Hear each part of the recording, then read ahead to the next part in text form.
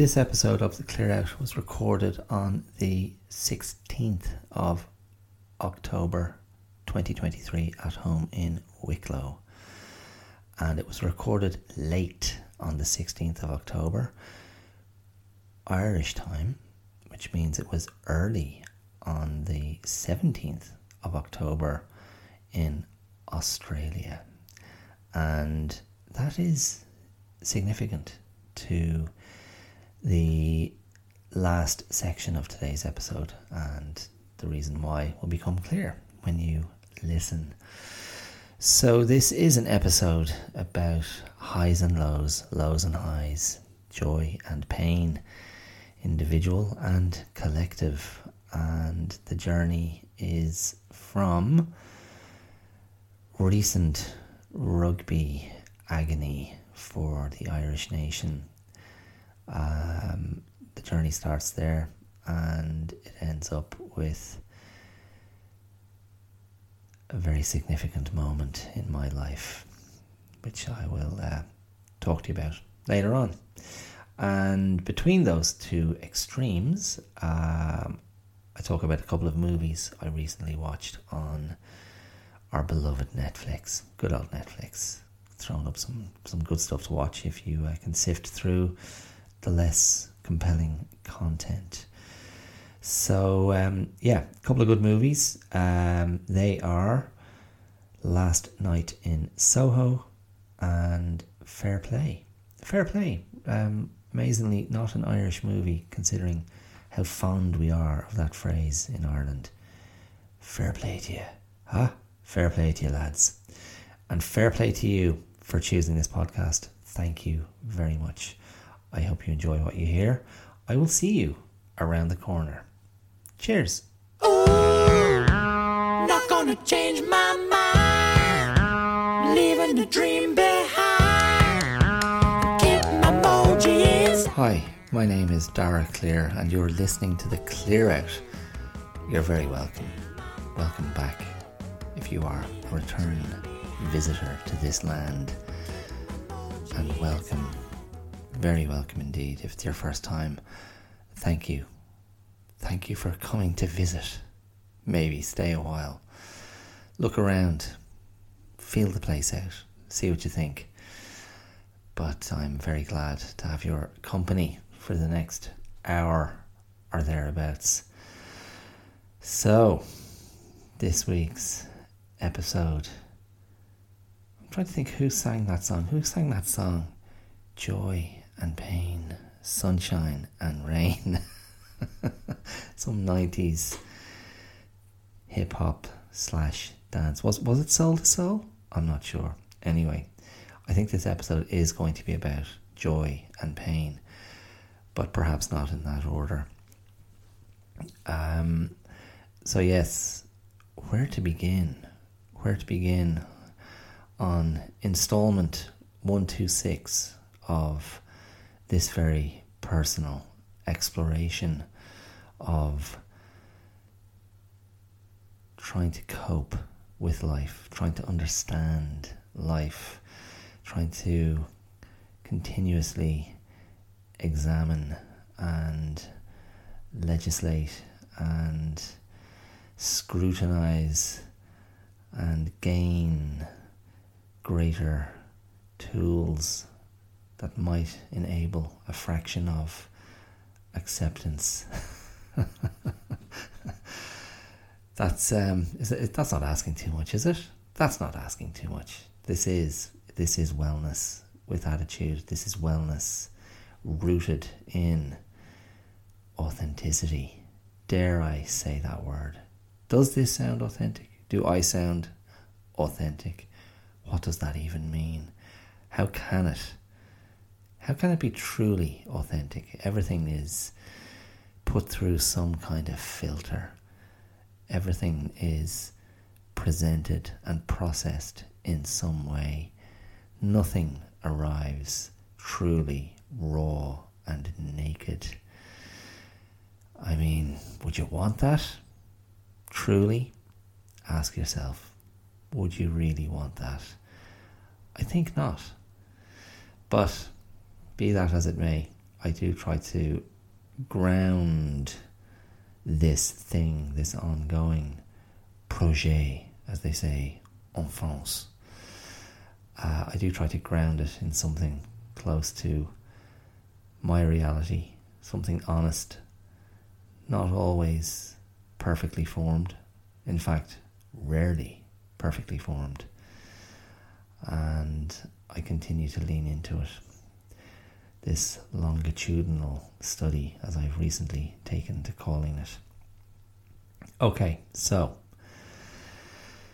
it is a couple of days since Ireland as a nation held its breath and spent a fraught Saturday night, racked with nerves and anticipation, hoping beyond hope that our national rugby team would triumph for the first time in the quarter-final of the Rugby World Cup. This team of ours, this group of young men, these warrior sportsmen, had set a very high bar. Are they still the world's number one side? They've been playing the best rugby of their lives, of their careers, and have defeated all who came before them. But this monkey on their back, this quarter-final curse, was this going to be the moment that we cast it off? Was this going to be the moment that we finally triumphed, that we finally unlocked this thing, where we finally found a way through that barrier, that door of the fortress?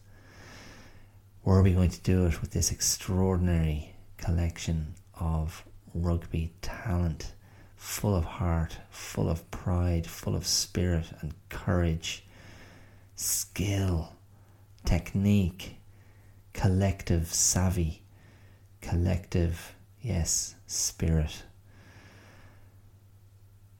Unfortunately, heartbreakingly, devastatingly, we failed to do it. And it's an extraordinary thing. It's an extraordinary thing to realise you're grieving over a sporting event, over a sporting defeat, a sporting failure, and you are in a state of shock, in a state of denial, disbelief, and are looking for answers.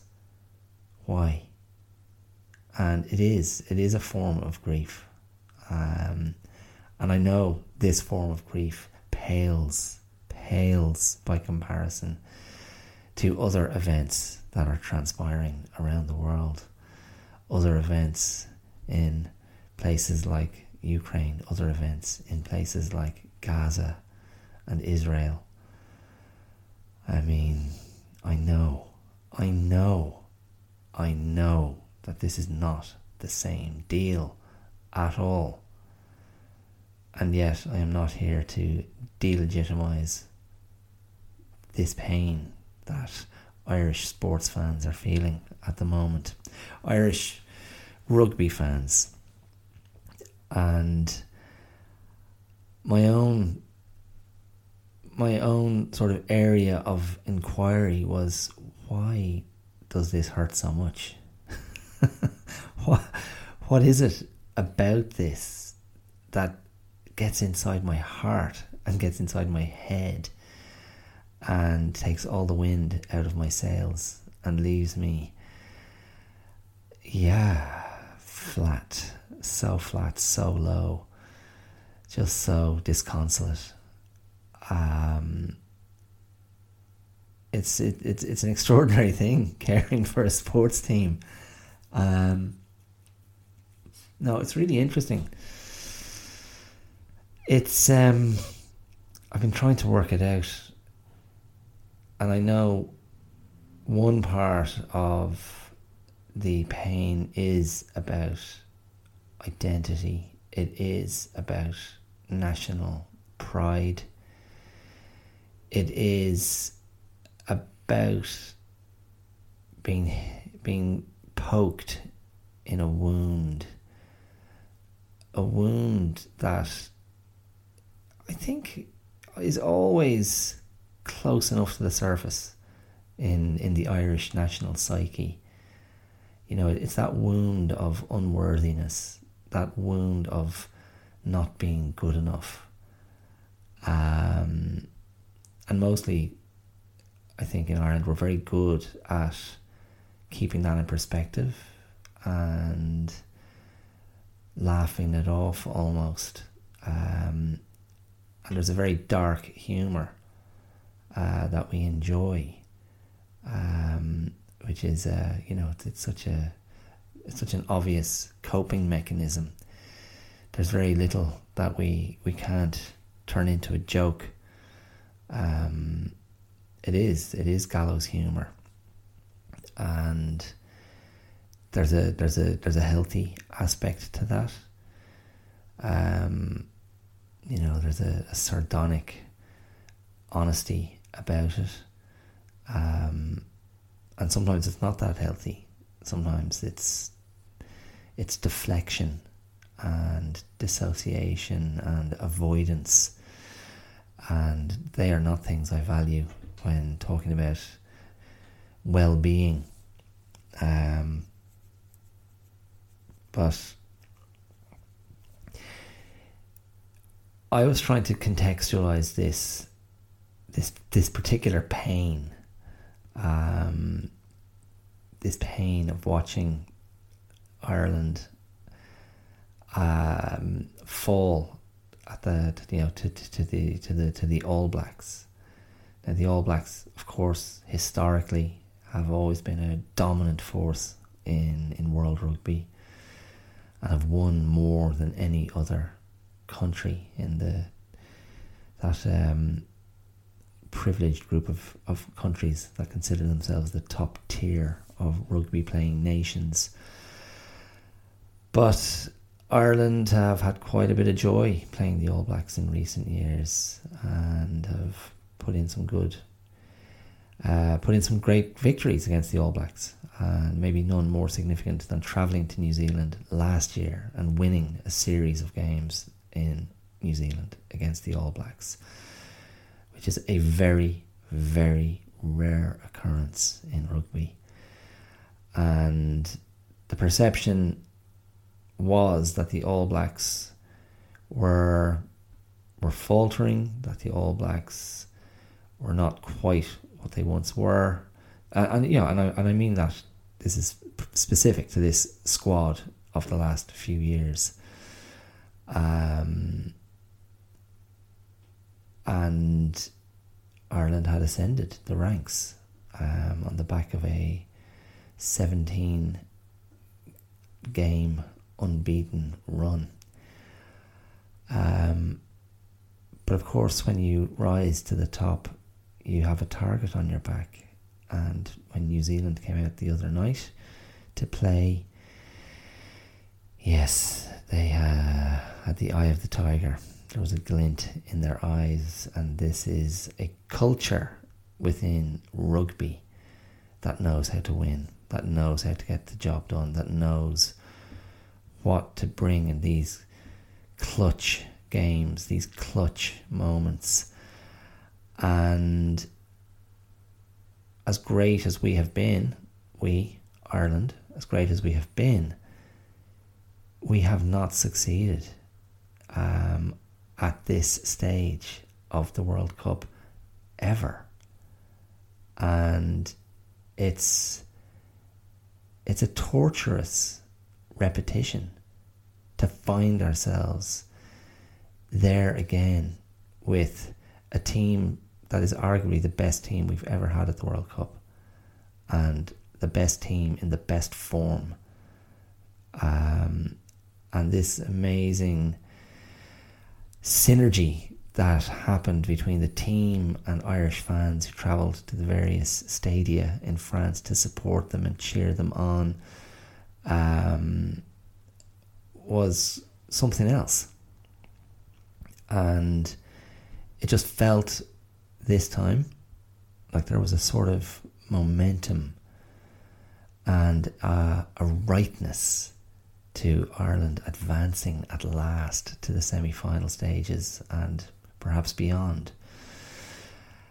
But the All Blacks had a different narrative, and even though it was a great game of rugby, thrilling, nerve-wracking, nail shredding, stomach turning, they prevailed and we did not.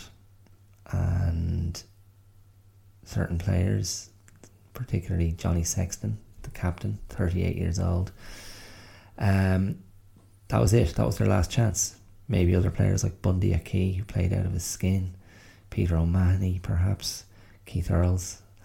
These are stalwarts of the Irish game.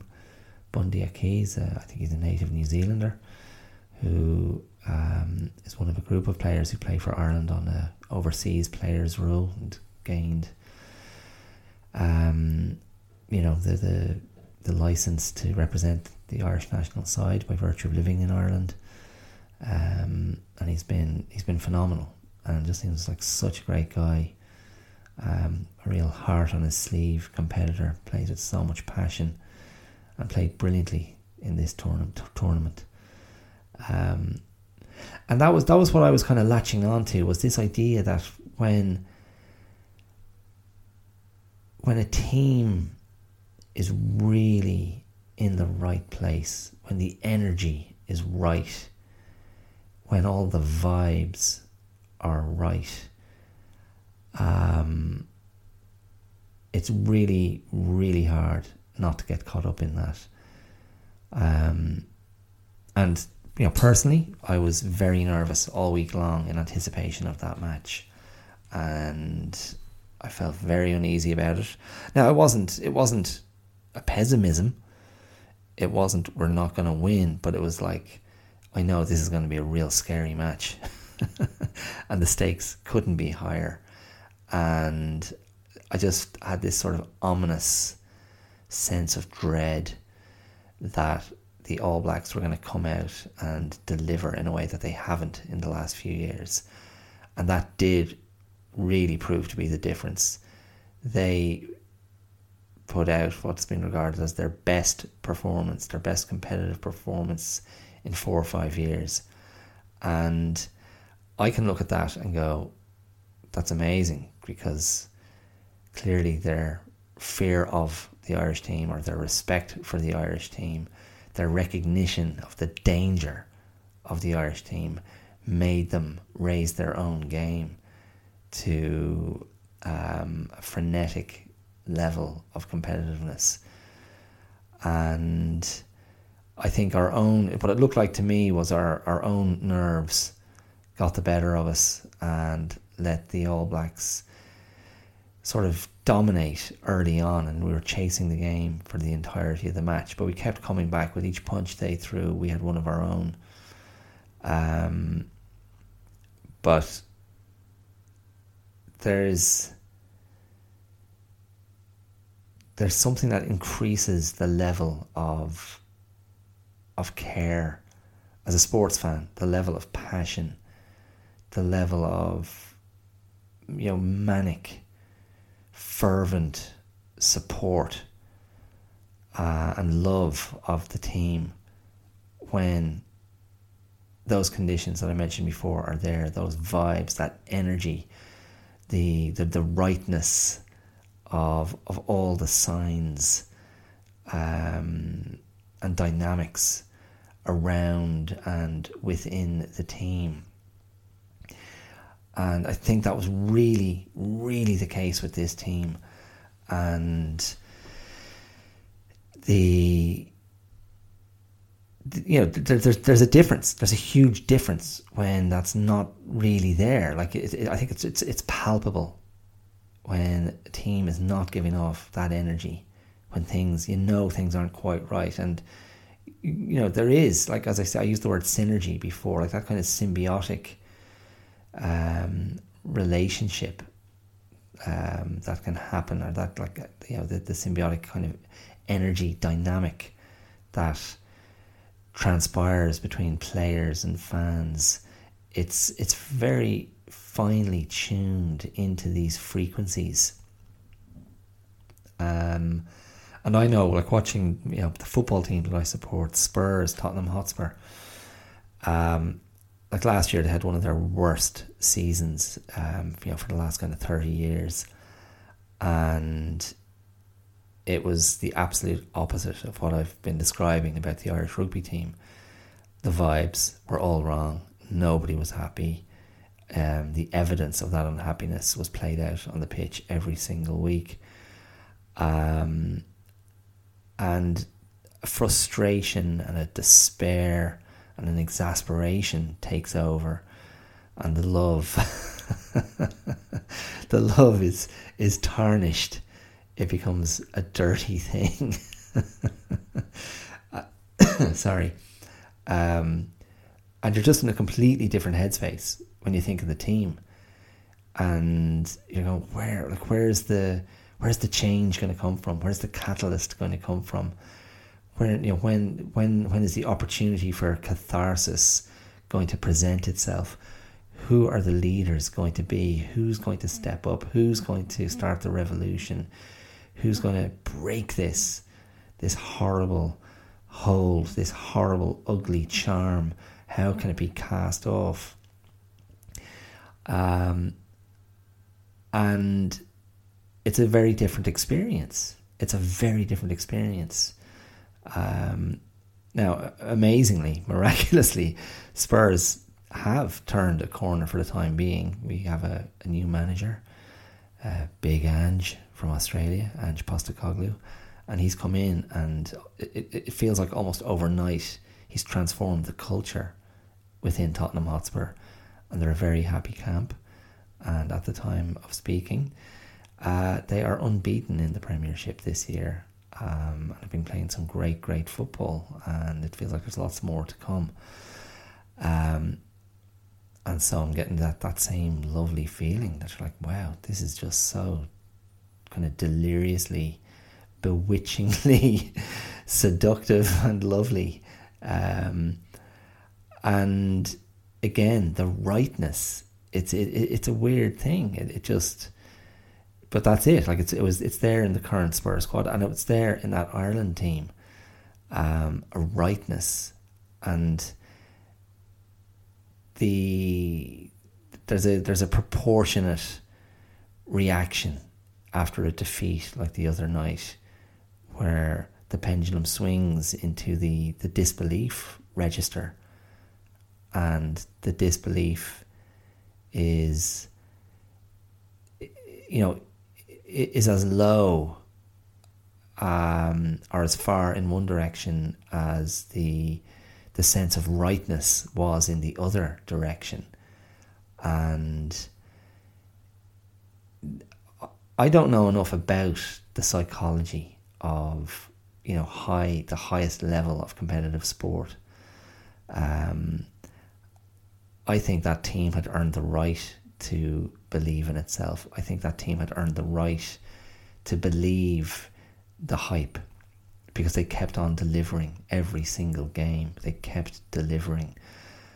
And the players, I think, were stunned themselves by the end of the match and sickened.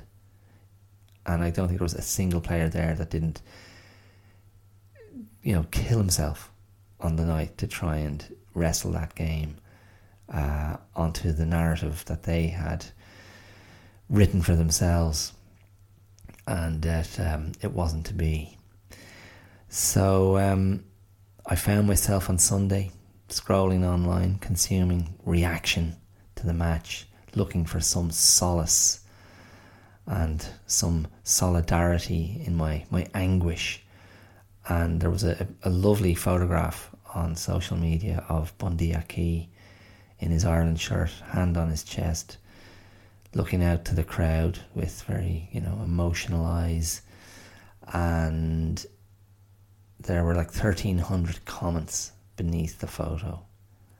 And barring, I saw about 4 very mean-spirited, kind of triumphalist comments. Two triumphalist comments from New Zealand fans, and then 2 really, vicious, castigating, dismissive comments from Irish fans. But that's 4. I probably glanced at 100 or so, which is probably a good sample for the rest. The comments were an astonishingly consistent selection and representation of Irish fans expressing their pride, their admiration, their respect, their love for Bunty Aki and for the rest of that Ireland team. And it was really heartening. I was like, this is actually lovely. And it does feel really different to previous World Cup exits. So on one level, even though it felt like the worst of our terrible history of World Cup exits at the quarter-final stages, I think from Irish fans there was a real recognition that this is a class act, and it took a phenomenal performance from the All Blacks to stop us. And even what was really, to be honest, a below par performance from the Irish guys on the night, that was still almost good enough to beat the All Blacks. Us at 70%, them at 110%. And that's, in a way, that's what's sickening, because you think those Irish guys will know we could have won that game. But I think Irish fans recognise that they deserve our love, our gratitude, and it really was. There was again that synergy again. I say it again, because the players were expressing that their sense of connection to the crowd, their desire to deliver for the crowd. So yeah, it was all a great big love in. So I don't know, maybe it'll be a turning point. Maybe there will be growth going forward. Maybe this next, the next time this comes round, that, the players who were in this World Cup will be like, we know how to do it now. Because that's one of my ongoing, one of my long-held theories about sporting, sporting jinxes, our sporting curses, our sporting kind of bogey teams, our bogey events, teams or individual sports people, depending on their chosen sport, they don't know how to do it until they do it. And it's a real kind of catch-22. The only way to know is to do it, but you won't know how to do it unless you do it. But maybe a defeat like this is as close to a learning victory as anything else. So, yeah, I live in hope. That's quite a chunk dedicated to Irish rugby, and I don't even consider myself a real fan. Oh man, oh dear! I tell you, my daughter was just bereft at the end of that game. She was bereft, and she couldn't watch it. She started watching it, and then I was so stressed and tense and edgy watching it. She left the room to stick on something else. And then she came back in at the end of the match for the losing moments, and she just dissolved into tears and cried. And this is not hyperbole, this is not exaggeration. She cried for 20 minutes at least. And I had to set aside my own despair and my own frustration and sense of injustice, although totally irrational it wasn't. There was no injustice. New Zealand were the better team. over the course of the match and deserved their win, and hats off to them. But still, my sense of injustice. And I had to just go, oh no, I don't need to park all this and I'll do my own grieving later. I just had to console my daughter and hold her and go, it's okay. It's just a game. The lads did their best, and it's the way it goes sometimes. It feels so unfair. And it did feel so unfair. Oh my God, I could have cried with her. But more on that, more on crying with my daughter in a little while.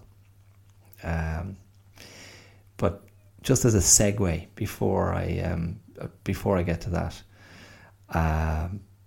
I'm going to just give you a quick breakdown of a couple of movies I watched over the weekend. For those of you who are interested in my movie reviews or movie talk in general, which is always a feature of the pod. I watched a couple of imperfect but good movies on Netflix over the weekend. The first was Last Night in Soho by Edgar Wright. Edgar Wright's the English director of Scott Pilgrim vs. the World. He also directed what's called the Cornetto trilogy, which is Shaun of the Dead, Hot Fuzz, and The World's End.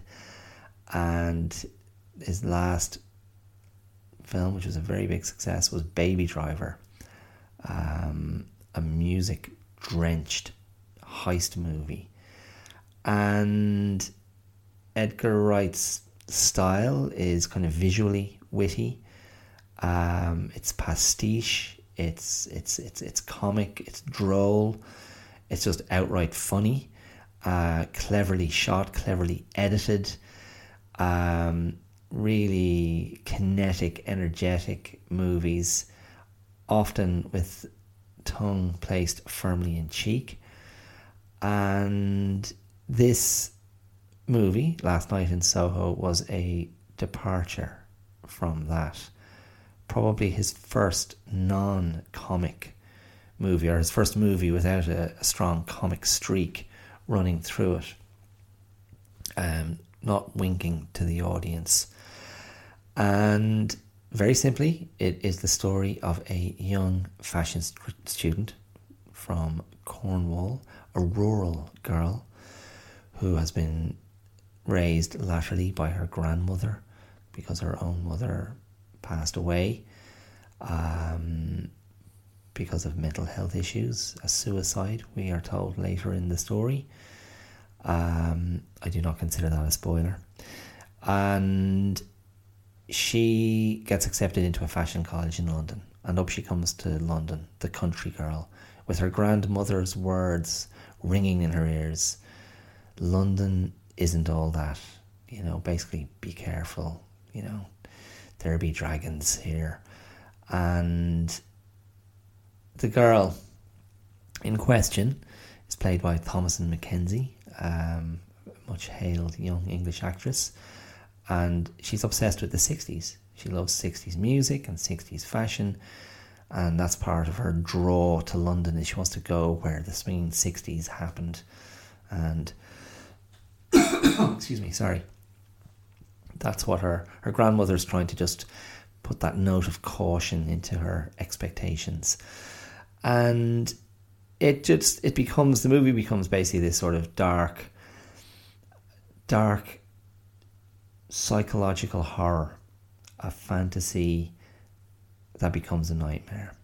And our heroine finds herself having these vivid dreams where she is centre stage in the 60s in London, but her avatar in her dreams is played by the great Anya Taylor-Joy, another amazing young actress. And it's just the movie becomes the story of her trying to save her avatar, and then find out who perpetrated horrible crimes against this avatar character, she's tormented as the dream, her nights become ever more horrific and dark and scary, and this nighttime visitation to the 60s just becomes more and more dreadful. And there are hints of Roman Polanski's Repulsion in there, a movie I discussed earlier this year. The kind of psychosexual horror, the terror of male sexual predation, and the kind of the blanket lifted up on the 60s. The kind of like let's go deep here on the real seedy dark side of this. And the movie ends in a place that I found myself just being a little bit less impressed with than I was with the first probably 2/3 of the movie. And it just kind of, it goes. I don't want to spoil that. Go and watch it, decide for yourself. Diana Rigg features very pivotally in the movie. Terence Stamp has a lovely role in it as well. But I think what Edgar Wright does very well, his recreation of the 60s, that's just kind of edgy and a bit sinister and dangerous. I think that's very successful. And I think the two actresses at the heart of the narrative really, hold it down beautifully in very different performances that have to sort of mirror each other at different times in the story. And Thomasin McKenzie's innocence and kind of purity, I guess, is just played with a very kind of believable, played at a very believable pitch by Thomasin McKenzie. And so I think the movie's worth watching for the 60s sequences and for the performances of the actresses. And Matt Smith is good as well as the kind of dodgy impresario promoter character who takes the Avatar under his very dubious wing. So, and of course there's, there are those classic 60s tracks there as well. So, I think, worth investigating, worth checking out. And you can decide for yourself what you make of that final act. But definitely lots visually to enjoy. And a nice heroine nice female protagonist to go on the journey with. So the next movie I watched, which was the following night, is a brand new movie that Netflix have put out called Fair Play. And Fair Play is the story of a young couple who are doing well in the world of finance in it's New York, isn't it? Oh my goodness, I'm pretty sure it's New York. This movie didn't have a huge budget, so you weren't getting lots of those kind of establishing shots. But basically this young couple are working for the same hedge fund company, and they are keeping their relationship top secret because it's against house policy. And one of the higher ups in the company gets the sack in a typically kind of financy, kind of a finance bro explosive scene. He's swinging his golf club around his office, smashing computers, and not going quietly. So there is a vacancy that the young couple go, oh, who's going to step into that role? And she hears a rumour that it's going to be her lovely man, and they're very excited. But then, I'm not sure if this is a spoiler. I haven't seen it. I didn't pay much attention to the trailer, but she gets the nod ahead of him, and the brilliant Eddie Marsan plays the boss with that chilly, ruthless streak that we have seen presented so well in the world of finance in various movies over the years. He's really, really good. But the movie ultimately then is about what happens to the couple, what happens to their relationship when suddenly she's the one wearing the big boy pants and really making things happen and finding favour with the boss, and what does that do to the boyfriend. And it's really, I found it really really effective. And again, like Last Night in Soho, it had an ending that was maybe not where we thought the movie was going, but I think ultimately works and is faithful to the characters as they've been set up. But yeah, just really interesting looking at kind of power and money in relationships, and gender roles, and the kind of the expectations perhaps of gender roles within a relationship. Really, yeah, it's got a nasty little edge to it. And the actors are the young actress who was in Bridgerton. I didn't watch Bridgerton, so I hadn't seen her before. Is it Phoebe Dynevor, and Alden Ehrenreich? Have I got his name right? I mean, I know exactly who I'm talking about, but again, sometimes it's one of those names that I say it to myself in my head, and I know it, and I say it out loud, and I go, is that it? He played Han Solo in the not much loved Solo, A Star Wars Story from a few years ago. I actually thought that was good, but a lot of people didn't like it. It was directed by Ron Howard.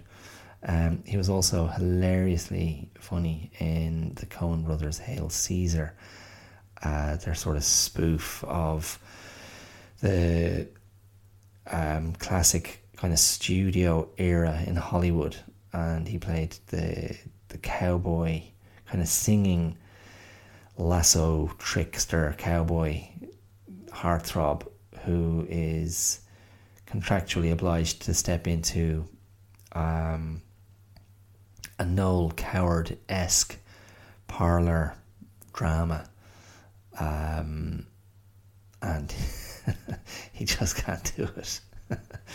And he comes face to face with Ralph Fiennes playing a version of Laurence Olivier, the classical British thesp, and he's trying to give this guy elocution lessons for the scene he's directing them in, and it plays out to great comic effect. Anyway, that guy, and they're very good. They're very good in this movie, Fair Play, which is written and directed by Chloe Dumont is the director's name. And I heard her being interviewed, and she spoke about this idea of, I mean, fundamentally male, she didn't use this phrase, but I'm using it, a male insecurity, and the idea that some men are threatened by their female partner when she starts doing well in life and doing well in her career, and perhaps starts to outpace him. And she said that she experienced that. She just kind of intuited it and felt it.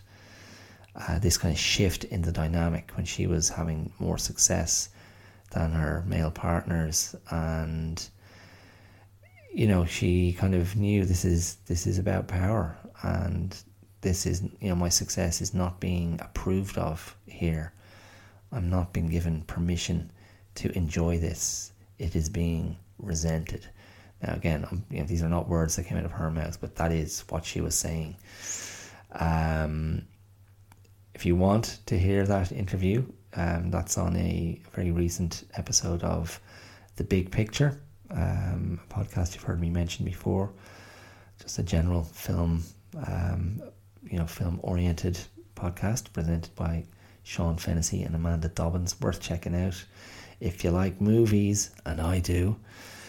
So I just thought, it was interesting, and it worked. It worked as a movie. It worked as a story. Let's go on a journey with these crazy kids, and kind of watch it all unravel. So there you go. There's my 2 movie recommendations. 2 movies with strong female protagonists pushed to the brink by, in their respective cases, pushed to the brink by an imaginary man, a dreamt man, and pushed to the brink by a very real man, one that they share a bed with. So check those out if they sound interesting. I think they're worth a visit. Okay, so I spoke before about tears, my daughter's tears, and crying, wanting to cry with my daughter. So would you believe, at the time of recording, let me see what time it is there now. So this time 10 years ago, my daughter was 45 minutes old. Can you believe it? So this time 10 years ago, my daughter was 45 minutes old, which means my daughter has just turned 10. Now, I'm recording this at night, so she's sound asleep at the moment. But I thought I would read something I wrote when she was born. It was an early piece on the blog, the Clear Out, which was the predecessor and kind of birthing place of this podcast. And this was a post I wrote that was basically trying to encapsulate my feelings at becoming a father. And it's funny, it was one of the 2 most popular things I ever wrote on the blog over the 8.5 years that I was writing pieces there. So this piece, writing about my daughter being born, and becoming a parent, becoming a father, that was really popular. And then the other really popular one was the one I wrote about depression and and suicidal ideation. So, again, the idea of joy and pain in today's episode, these poles. and I try not to think, I try not to approach life through, using a binary lens, either this or that. I try to bring a bit more nuance to proceedings. But this piece I wrote was very much about joy, and if you knew me then, you may have read it then, but if you didn't, this is what I wrote. This piece was published in November 2013, and it was called Want to Change the World? My world has changed. 3.5 weeks ago, I sat with my barely born daughter clutched to my chest and wept tears of joy, relief, and awe at the gift that had somehow been delivered safely to our care. While my wife was in recovery, I was led to a nursing room and directed to a chair under a heat lamp, where I was told to wait until mother and child could be reunited. And so I sat, dazed and amazed, with this little life force in my arms that was partly me and partly my wife, and I supposed partly something uniquely her. 2.5 hours passed while I shushed and becalmed her. I cuddled her, snuggled her, and loved her. My tears flowed freely as months of fear and anxiety were released. My unspoken dread of losing her in utero was finally being expressed in a purge of quiet sobs, each cycle of tears reminding me how high the stakes had felt, each cycle allowing me the opportunity to say thank you, thank you, thank you. I am not a person of faith, so I wasn't thanking God, but rather life itself, or the universe, or my wife, for carrying and nourishing her and keeping her safe on her journey to the great outdoors. One of the first things I saw that morning when I looked out the hospital window was the Australian flag, hoisted high and flapping in a strong breeze. So I thanked Australia too, because it is the country which had given me both my wife and our daughter. And between the thanks, there was singing. My wife is training to be a music therapist, and during the pregnancy she liked the idea of us each having a song that we would sing daily to the expanding belly, so the baby could become accustomed to our voices. My wife's song was an Aboriginal folk song that she had encountered on her music therapy travels, the melody of which had really appealed to her. I hummed and hawed for ages over my choice, considering several traditional Irish songs, but ruling them out because of their tendency to have 78 verses of miserable lyrics about either British occupation or lost love. In the end, I plumped for Pure Imagination, a quirky and slightly elusive ballad from the 1971 movie Willy Wonka and the Chocolate Factory, as sung by the inscrutable and compelling Gene Wilder. Choosing it was almost accidental, an afterthought query, a what about moment. I found the melody difficult to grasp and had effectively abandoned it when my wife tired of my prevarication and insisted I sit down and sing it to her midriff. I started haltingly, but the song gradually emerged and the tune was fully intact, and it felt right. We recorded me singing it, and my wife would then play it on her phone throughout the pregnancy when I wasn't around to sing it in the flesh. But in the nursing room, for those 2.5 hours as our baby girl nuzzled into my chest, I sang it again and again, and was fascinated to see her appear to respond with a slight tilt of her head, no finger clicks or harmonies, before settling down again. The song opens with the invitation, "Come with me, and you'll be in a world of pure imagination. Take a look, and you'll see into your imagination."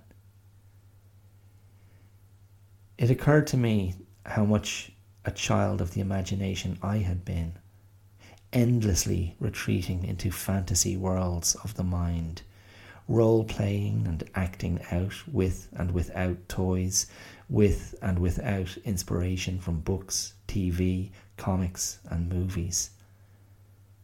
I also recalled how drawn I was as a little boy to two very distinctive red-haired funny men, Gene Wilder and Danny Kaye.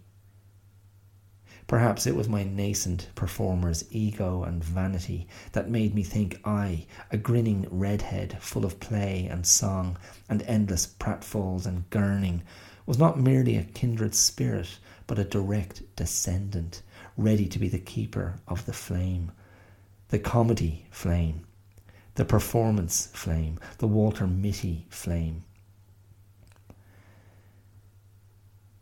The more I thought about it, the more I concluded that the song had chosen me, not the other way around.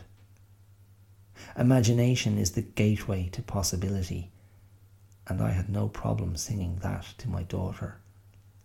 Also from the song, there is no life I know to compare with pure imagination. Living there, you'll be free if you truly wish to be. I sang quietly and tremulously, not wanting to share the song with anyone but her, and singing not as performance, but as pure communication, as if asking, "Can you hear me? I'm singing to you. Can you feel me breathing with you? Can you hear me offering you my love, my care, my protection? Can you hear me asking you to share this life with me, with us?" As I sat and sang and wept and smiled, a surreal delirium of joy and prophecy flitted across my brain as I saw her life unfolding from baby to little girl, to adolescent, to young woman, to mother, but always as daughter. And I found myself overflowing with hopes and dreams for her happiness and safe passage through whatever life might put in her path. What follows is what I thought.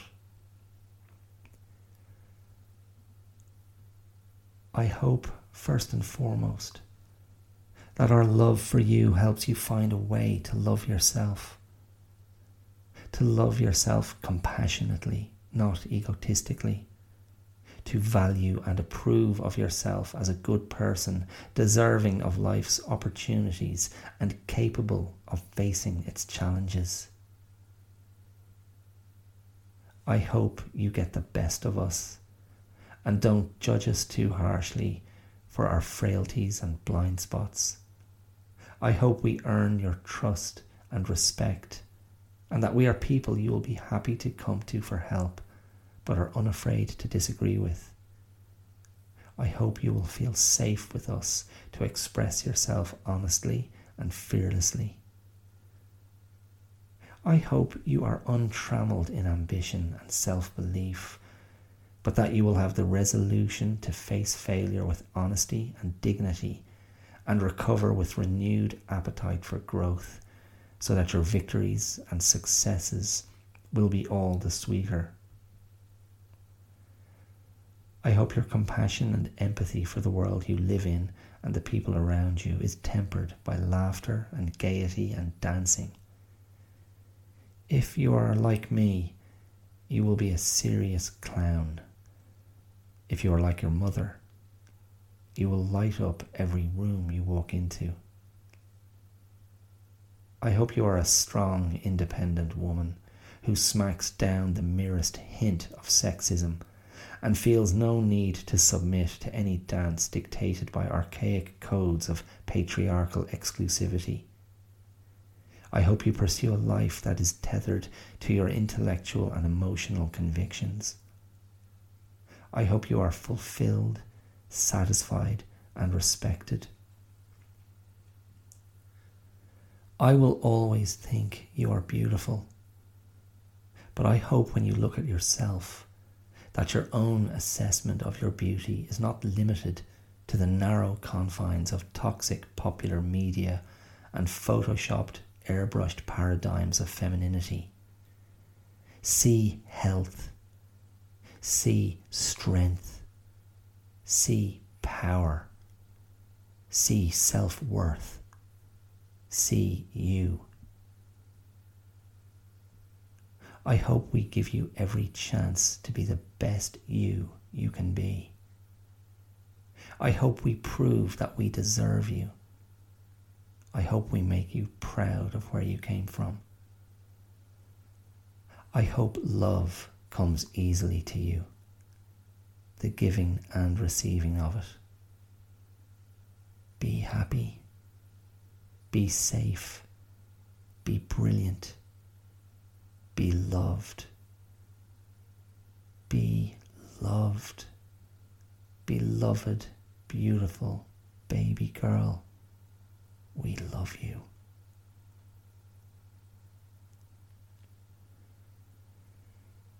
There are no certainties, no absolutes.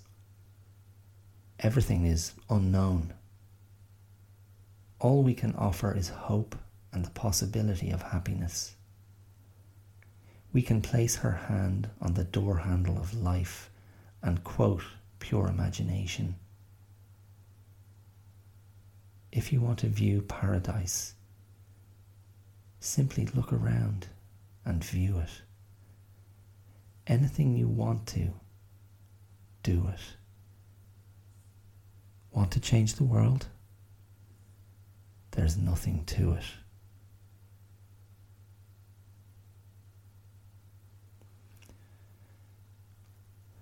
It's quite a it's quite a journey to go back and reread that. I think it really did capture where my head was at. It did capture the I don't know, the purity of my love and my hopes for my daughter, for our daughter. And yeah, 10 years feels like it's gone by in a finger click. It's incredible. And I feel absolutely blessed that I have this amazing person in my life. She is, yeah. Look, I don't think it's particularly interesting for you to hear me gush about my daughter. She's a really cool little kid, and you know, she's funny and she's fiery and she's sensitive, and she's, you know, surprising and thoughtful, and very typical of, you know, I guess a kid of her age in many ways that would be recognisable to anyone who's known kids of that age, you know. But yeah, I kind of marvel at her, and you know, as I've regularly spoken about on the podcast from, you know, the very first episode, you know, she and I clash. We clash and battle on a regular basis, but I cherish it, and I feel like we're pretty tight, and I'm grateful that it appears to be working so far, and I do not take it for granted. I do not take it for granted at all, and I just feel grateful. And it's interesting. The only other thing, and I'm going to finish on this. The only other thing I was reflecting on was I had no template. I had no template for how to parent a daughter, how to be a father to a daughter. That was something I had no experience of.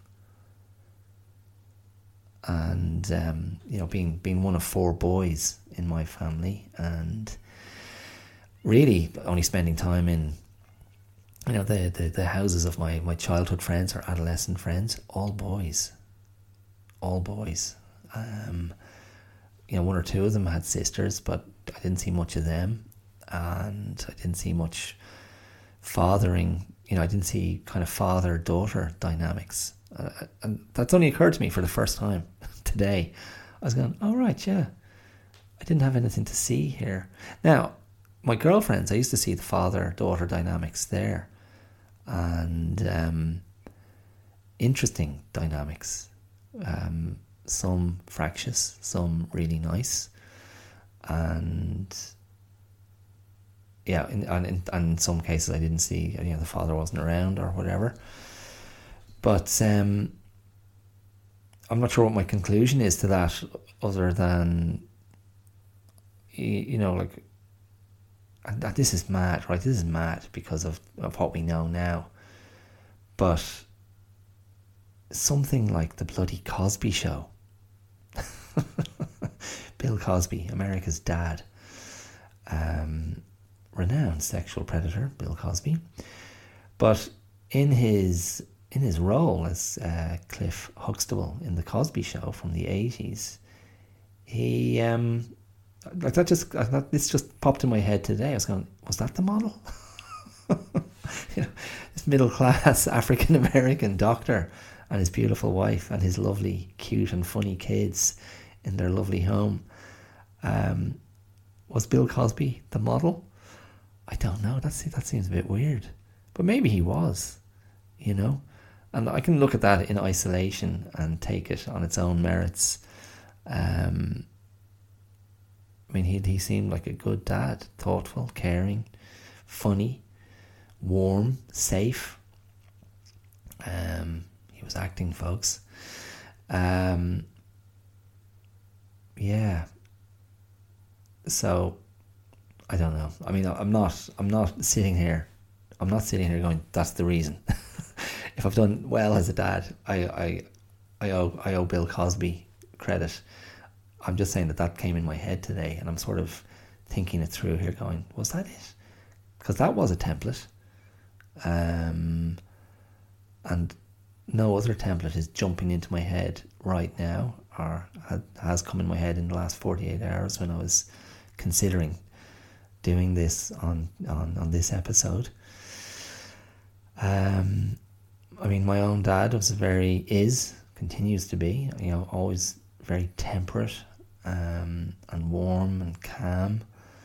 I've failed in that regard. I have that in me, but I'm a little bit schizophrenic with my daughter. I can get very cranky and very shouty and loud, and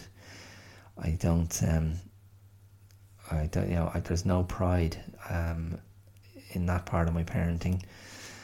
That's something I continue to go, no, I don't like this, and I very much doubt my daughter likes it. But the other side is, I think that's where the bond comes. Anyway, look, I'll keep doing what I can do. I'll keep trying to be a good person in her life, and someone she can trust and feel safe with and talk to, and as I was the other night, be someone she can cry with, just like I cried all over her when she was born. That was her baptism. So, happy birthday, Maeve. What a little legend she is. I love her very much. And on that sentimental note, I will bid you adieu. Thank you so much for listening. Thank you for choosing my podcast over the very many others that are out there.